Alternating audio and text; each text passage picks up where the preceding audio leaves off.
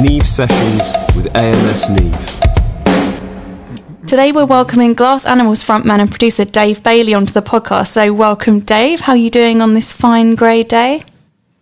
Hello, yeah, I'm really good. It is remarkably grey outside for a spring day, huh? I would actually say white. The sky is just white. I know Americans probably can't even imagine what that means, but it's not snowing, is it? It's just white. It's grim, whatever it is. Grim. But it's. I'm in the studio. I've got quite weird lighting in here and lots of palm trees. So yeah. I might just shut my blinds after this and pretend I'm in the rainforest or something. Yeah, somewhere nicer. So, are you in your home studio at the moment? Yeah, I actually live right above. I put on trousers today, but quite often I don't. Ooh. I just wake up, get some cereal, and come down to the studio in my pajamas and work. I never have to leave. Wow, you put on trousers. I mean, thank you for the special effort. I appreciate that. I'm in jogging bottoms myself. It has been very much the look of the last year. It is pandemic chic, yeah. Pandemic chic indeed. We've spoken to a lot of people in pyjamas though, so you've definitely put in a lot more effort than that, and you're wearing a marvellous jumper today, which I think I've seen on your Instagram before. So where did you get that from, may I ask? My mum knitted it, actually, with the whole flamethrower on it and everything. Love that. Amazing. But it is, I don't know where I got it from. It's cool. It's good. It's, yeah, basically bright red with flames on it. It's quite full on. It is quite full on, but it's a look. It's a look, especially when you pair with the pajama trousers or whatever your look of choice is. But all good. I've seen what did I see? I keep seeing on your Instagram. I'll have to ask you about this. So when you got your Triple J hottest #1 spot, you said you promised you'd get a tattoo on your ass, basically, of Australia. So it's happened. The time is now. Tell us about the winning design. When is this happening then? It's happening soon. I've actually just booked my tattoo appointment today. I booked it for, I think it was like June 14th or something. I think I might have actually, I don't know, sometime in June. As soon as basically I don't think tattoo parlours are open till end of May. So I got the first slot that I could. I opened promised that I'd get the outline of Australia tattooed on my bum if we got a #1 in Australia, and it happened. And a fan submitted a design. Well, I just asked fans to submit designs and got so many. And it was actually really hard to choose, but chose one. Okay, and have you got tattoos already? Will this be your first? This is my first tattoo. Sorry, Mum, but it's happening. I might have to get a tattoo for my mum as well. I won't put that one on my bum, but I should get a tattoo for my mum at some point, because I think she's a little bit like, I don't know. She wanted me to never have to be buried inkless. Mm. Yeah. Fair enough. Have you? Have I got any tattoos? No, I haven't got any. I don't think I'm quite exciting enough to have any tattoos, and I certainly haven't thought of anything that I would want. But then I think that's a great reason that you've got yours, because it was such a big moment, wasn't it? So I can see why you've done it, but I haven't had any sort of similar experience yet where I thought, yes, it's time. Yeah, I always thought I'd get a tattoo if I had something meaningful enough, and you know what? I will proudly get this tattoo. It was quite an amazing moment, because they do a kind of big countdown in Australia live on the radio, and it's a huge thing. The Triple J Hottest 100. For anyone who doesn't know it, it's like everyone kind of takes a day off and goes and sits on the beach with a portable speaker and listens to this countdown of the hottest 100 songs of the year, and all the videos of people like waiting, anticipating what was going to be #1, and then they said Glass Animals Heat Waves, and everyone like dancing and cheering and being like, that was the first time we actually got to see people like listening to this record, this album, because we released it in the pandemic. We haven't toured at all, haven't played any shows around it, and it was amazing to see that. That people were actually see videos of people enjoying it. It was brilliant. It made me cry, actually. Oh, I'm not surprised, because they've got a lot more freedom over there as well, obviously, at the moment, for obvious reasons. I had no idea it was such a big event, though, with them all listening and being outside and being at the same place. That does sound amazing. Yeah, I only know that because I was there once while the countdown was happening, and it was like this everyone is in a bar, in a pub, on the beach, somewhere. Everyone's listening. this radio show is broadcast, like, you can't avoid it. It's coming out of every doorway and every window. Incredible. And huge congratulations, by the way, on the success of Dreamland. It's just kind of been everywhere, hasn't it? And I saw recently you were actually in Dreamland, the theme park in Margate, which is it's near me, weirdly, and you did that really cool video for Jimmy Fallon. I'm guessing, was that a drone shot? How did you do that? Brilliant video. Yeah, it was multiple drones. It's like a live thing, and then we basically just got followed. Yeah, we just used really tight microphones to cancel out drone noise, and did a performance where I basically tried to leg it the whole way around this theme park. It was wicked. The drones are, like, huge credit to the drone pilot, because there's some, like, serious acrobatic stuff happening. They flew through my legs at one point when I was running, and it flew through my legs. It's absolutely bonkers. No, it looked really, really cool. I wondered how you'd done it. What was it like being there? I don't know if you'd been there before, but obviously an abandoned theme park at night, a bit creepy, but or was it just really cool? It was amazing.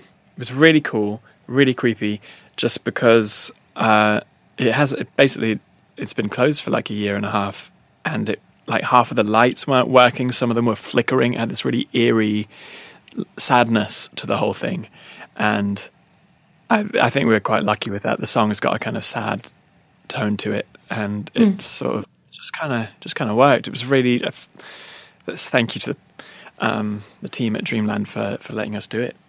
Amazing. Where did you get the idea for this? Obviously, it's the same name, of course, as the album, but did you already know of it, or someone pitched this idea to you? Yeah, I knew of it. I actually wanted to do a show there originally, around the time that we launched the album. We were going to do a couple of shows. We were going to do some shows in America to launch the record at this place called Red Rocks. It's like really beautiful.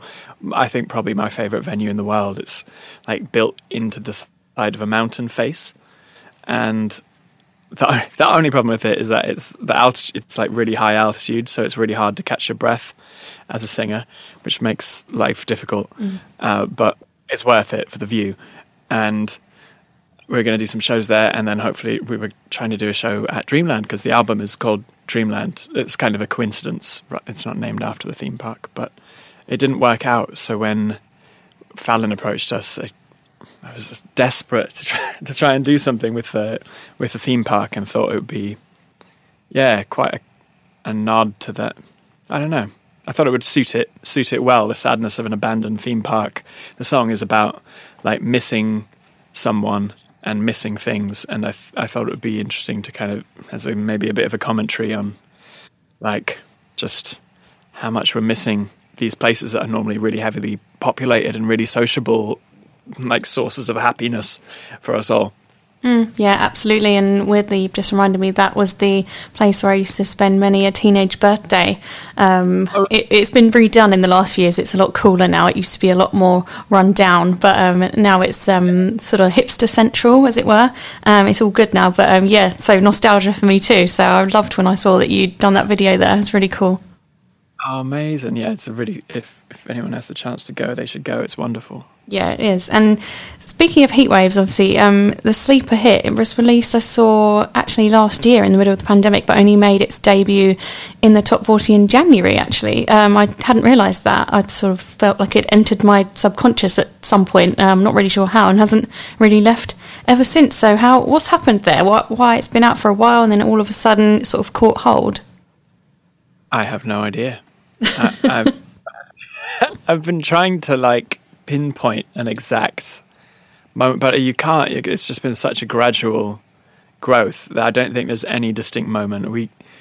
We did get used in the FIFA soundtrack for FIFA 2020 or 21. I don't know, but that was like a long time ago. That was like August, so I don't think that was like a directly related, because I didn't really get into the charts or anything till, well, yeah, as you said, January, and kind of now it's starting to go up the chart a bit. It's pretty weird. I don't know. I think ultimately, the song's about missing people, and maybe everyone's just missing something, missing people, someone right now. Maybe it's resonating. I don't know. but it's whatever's happening, it's really heartwarming and lovely, and I feel very lucky. Yeah, I can tell from looking at your Instagram. Obviously, your fans are really enthusiastic. They do artwork. They do all sorts. You're really interact with them, and you're not just saying it. You know, you are really feeling the love, aren't you? And you do really appreciate the support. Especially, it must be really weird during the last year releasing an album during, you know, a worldwide lockdown. Yeah, it's pretty bizarre. That kind of creative response from the fans has really been. That's kind of what wakes me up a lot of the time in the morning. It's just so nice because normally you release the album, you go on a tour, and you're seeing people react to the music, you know, hopefully enjoying the music that way. And that didn't really exist when we released this album. It kind of came out, and then it just felt, I think we all just felt a bit lost for a bit. And then slowly this like fan art started being created, and it was it just kept us going, kept us wanting to do all sorts of stuff, make more videos, make more music, everything. So yeah, huge thanks to the fans for making this pandemic actually really pleasant. Pleasant, yeah, bearable, pleasant. No, absolutely. I saw as well the demo. When you completed it, you played it back through the studio speakers, and then noticed someone was sort of there, and you're a bit put off by that, and it was Johnny Depp. So cool, by the way. But what happened there? Did he have any comments, or did you talk to him? Pretty weird. Yeah, we spoke for a bit. We spoke about a couple of. He just started telling me stories. It was quite amazing. It was amazing hearing them, and I can't tell any of those stories here. They're not my stories to tell, I'm afraid. But it felt like a dream, turning around and seeing that. Just I don't think I expected anyone to be there less than someone like that. It was really, really mad.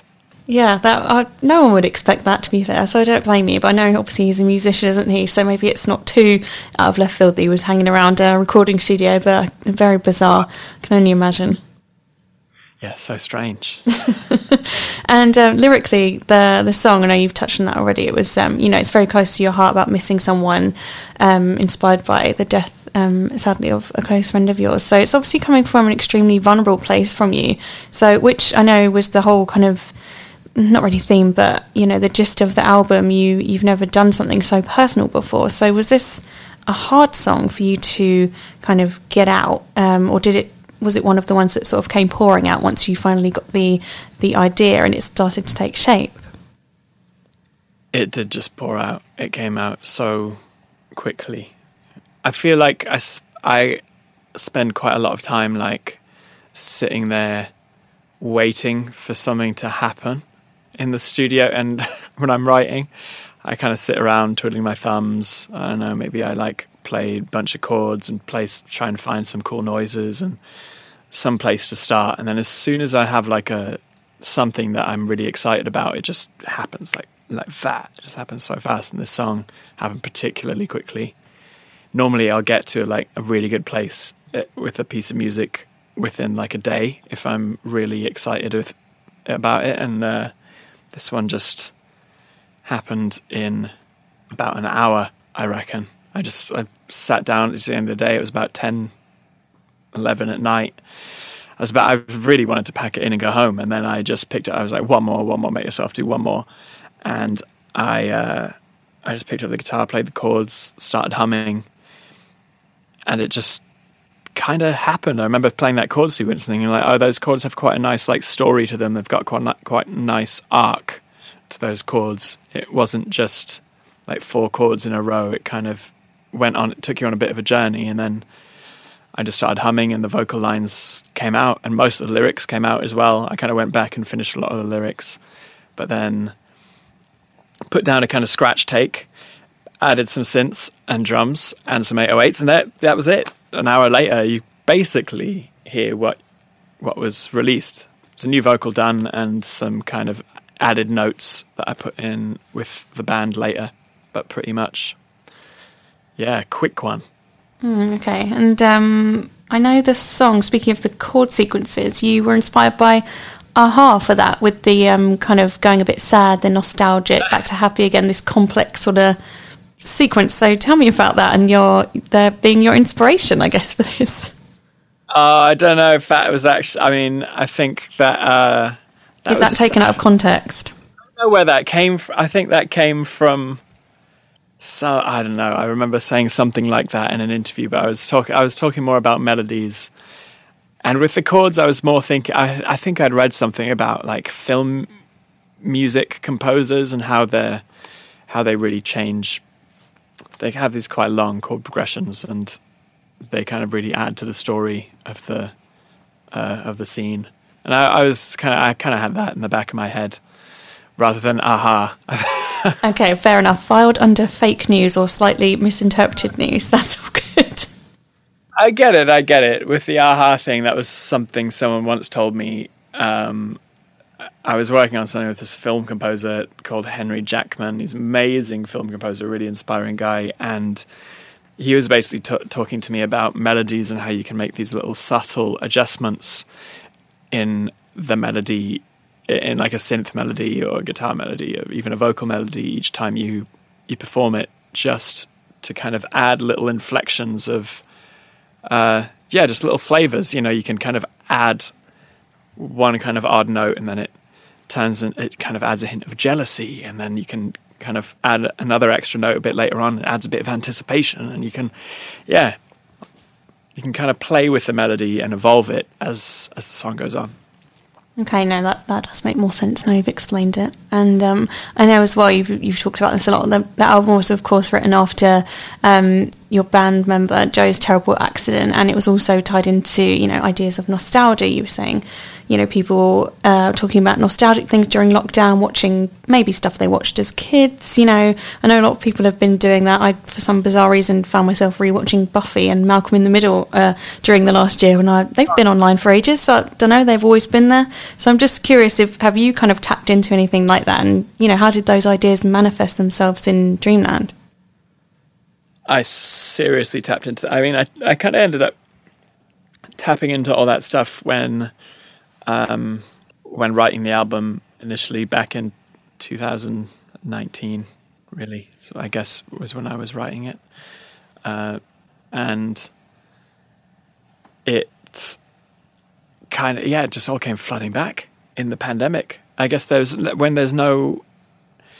to look forward to, you end up looking backwards. You're trapped indoors. You can't go out and create new memories. So you basically relive the old ones in a new context. And I found that with, everything. I was going back and eating the food that I used to eat, just remembering all like the food I used to eat when I was a kid and trying to recreate those meals. And then television. I watched the entire of the Karate Kid series, the Terminator series. What else did I watch? RoboCop. I basically went back through all my childhood films, and I watched a couple of cartoons again. I got really into cartoons, and there's some amazing new cartoons as well. I started watching like BoJack Horseman and Rick and Morty, all these things. I went way back. Okay, gotcha. Yeah, so I wasn't the only one doing it then. That's sort of a relief. And I know as well that I saw the track list for Dreamland. It's not in chronological order. Of course, after you group them into the 3 playlists afterwards. So adulthood, adolescence, childhood. So I don't know. You strike me as a bit of a perfectionist, and then maybe not an overthinker, but you want the listener to experience it in a way that makes sense to you, so they get the full cohesive experience, I'm guessing. Is there any truth in that? Is that why you grouped them into these 3 kind of playlists?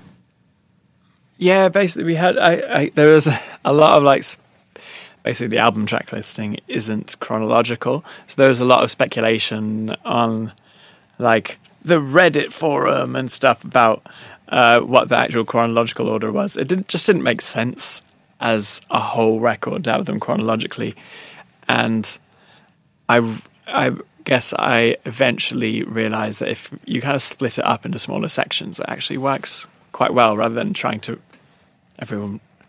you kind of have to release things as a full album rather than a series of EPs. So when I realized that it made sense as EPs, I guess already having the album out allowed us to do that. and we did it. Yeah, and it just gave a bit of context to the music, I guess. It answered a few people's questions, gave people context in a time when you're missing a bit of that context. Normally a lot of that context comes when you're playing live and you have the set design and other fans around and you can talk to people. And yeah, this was just, I guess, a way to give people a bit more information about the music. Mm-hmm. And you wrote and produced all 3 Glass Animals albums, and congratulations on your recent MPG nomination for the Self-Producing Artist of the Year award. So how does it feel to be nominated? Great. Oh, it's it's wonderful, and so many amazing people nominated. It's an honor to be on our list with some great friends of mine, and I'm excited for it. Okay, good. That's a great answer. And with your approach to the production on Dreamland, did you set out to have more of a hip-hop vibe on some of the tracks, or was this a natural evolution of the types of collaborations you've been doing? I guess I was doing a lot, listening to a lot of hip-hop stuff. Yeah. And the sonics of the record were definitely trying to harken back to the sounds I was listening to growing up. It's a really nostalgic record, and each song's about a different memory. So I was basically trying to think about what I was listening to when those memories were happening and sort of recreate the sounds of those records. And a lot of that is hip-hop. A lot of that is like Dr. Dre and Timbaland and Missy Elliott. And I went out and I got a couple of those, like some Ensoniq samplers and a couple little drum machines, and was basically trying to recreate a lot of those sounds, but I was playing a lot of them through some older equipment, some stuff that, my other favorite bunch of stuff is, I love Nina Simone, I love Motown Records, I love Beatles and Beach Boys, so I got a lot of the equipment that they might have used, and actually our bass player, Ed, builds a lot of that stuff. So I was using some of the stuff that he made, some of the microphones he made, and preamps that he made, and recording a lot of those hip hop sounds back through that kind of equipment to get this big mashup of those two worlds. And the album, obviously, it's fusing old with new. It's undeniably futuristic, but drenched in nostalgia and your own personal experience. I know this is reflected in your kit, in particular Neve. So I was wondering if you could talk me through your collection of Neve preamps and vintage tube gear that you've got. I love the Neve. I love, just love old stuff with a bit of character, and Neve certainly has that. So I don't have a desk in my studio. No. Really. When we did the drums for the record, we did actually go through a big Neve in the church studios, and obviously that sounds absolutely incredible. But here in my little room, where I did actually, we recorded some of the drums on the record just with very simple microphone setup, 4 microphones. Yeah, I've got 4 1073s. I've actually got the new Shelford channel as well. I've been really enjoying that. That's what I'm going through right now through this microphone. And I guess that's the Rupert needs Neve stuff rather than the direct Neve. I've got a Tube Tech over here. I've got the 6176, which I think is amazing. Use that on bass guitar all the time. Very vibey, and a bunch of 1176s. That's all. That's pretty much all you need to it's all the flavors. And sorry, go on. You can use plugins and things. I use a lot of plugins to get similar sort of sonics. Yeah, and you said you got 4 1073s. So tell me about your workflow and how you're using those. How does it give you that classic Neve sound and clarity? I basically have one setting set on every Neve channel. So one of the 1073s is Mellotron. One of the 1073s is a kind of random synth. I have a Roland Jupiter over here and a couple of other synths, and that'll go through the other 1073. And then I use one for, it just goes through to It's just an SM57 on a Fender. I've got my guitar amps at the back, and I've got some Fender amps at the back of the room, and I just move that SM57 around and through the knee. I don't really, sometimes I'll pair it up with a ribbon microphone, but I tend to just use the 57 on guitar amps. That's going through the other Neves, and then there's another Neve, and I use that for, I don't know what I've been using. I use that on vocals a lot, and I basically have a handheld microphone that I use for sampling things. It's a DPA de facto 2. It's like a handheld condenser. It sounds amazing, and I use that to sample a lot of the drums and stuff on the record. I kind of like claps and mouth pops and me hitting things with spoons. So it's a kind of sampling channel, and I record vocals through that mic when I want to put down an idea really quickly. Yeah, okay, interesting. Nice that you've got your quick workflow there. Obviously works for you when you need to get ideas down quickly out of your head and into the mic, as it were. Am I right in saying... Oh, sorry, go on. Oh, I just said I find myself using those like quick... It's nice to just have it all set and not mess with it ever, because I find more and more that I'm just using those those really spontaneous recordings rather than trying to really perfect things and go back and do multiple takes. I'm just... Yeah, so it's nice to have the Neve set up and just everything sounds good through it, even if it's a slightly rubbish, mic technique. And Neve will help polish it up just enough to be usable. Nice. And am I right in saying, do you have a retro 176 compressor from Neve as well? Yeah, well, that's the Universal Audio one. It's great. It's just got a big tube amp, and it's got an 1176 built into it. It's great. That's my bass guitar DI channel, and makes everything sound lovely. If I want to get some really kind of rougher vocal sounds, I can use that too. But really, yeah, I just use that for bass DI. Okay, awesome. And I know I can't keep you much longer, so I'm just wondering, on the producing front, you've obviously had a lot of success, MPG nominated, and I know you've won before as well. So have you got any, I don't even know if I mean advice, is there something that's really worked for you in terms of what you've done production-wise that you would give as perhaps advice to someone, or just something that you can say, this is how you've achieved what you've achieved, basically? It's a good question. I think... one thing is just to, you don't need loads and loads and loads of stuff and gear. I think it's really good to just have a few things that you really like and know your way around. I get like almost all my synth sounds out of the same 2 synthesizers, but because I guess I kind of know, I don't know, I can like hear a sound in my head and just go to it and play with it. Anyway, you don't need loads and loads of stuff.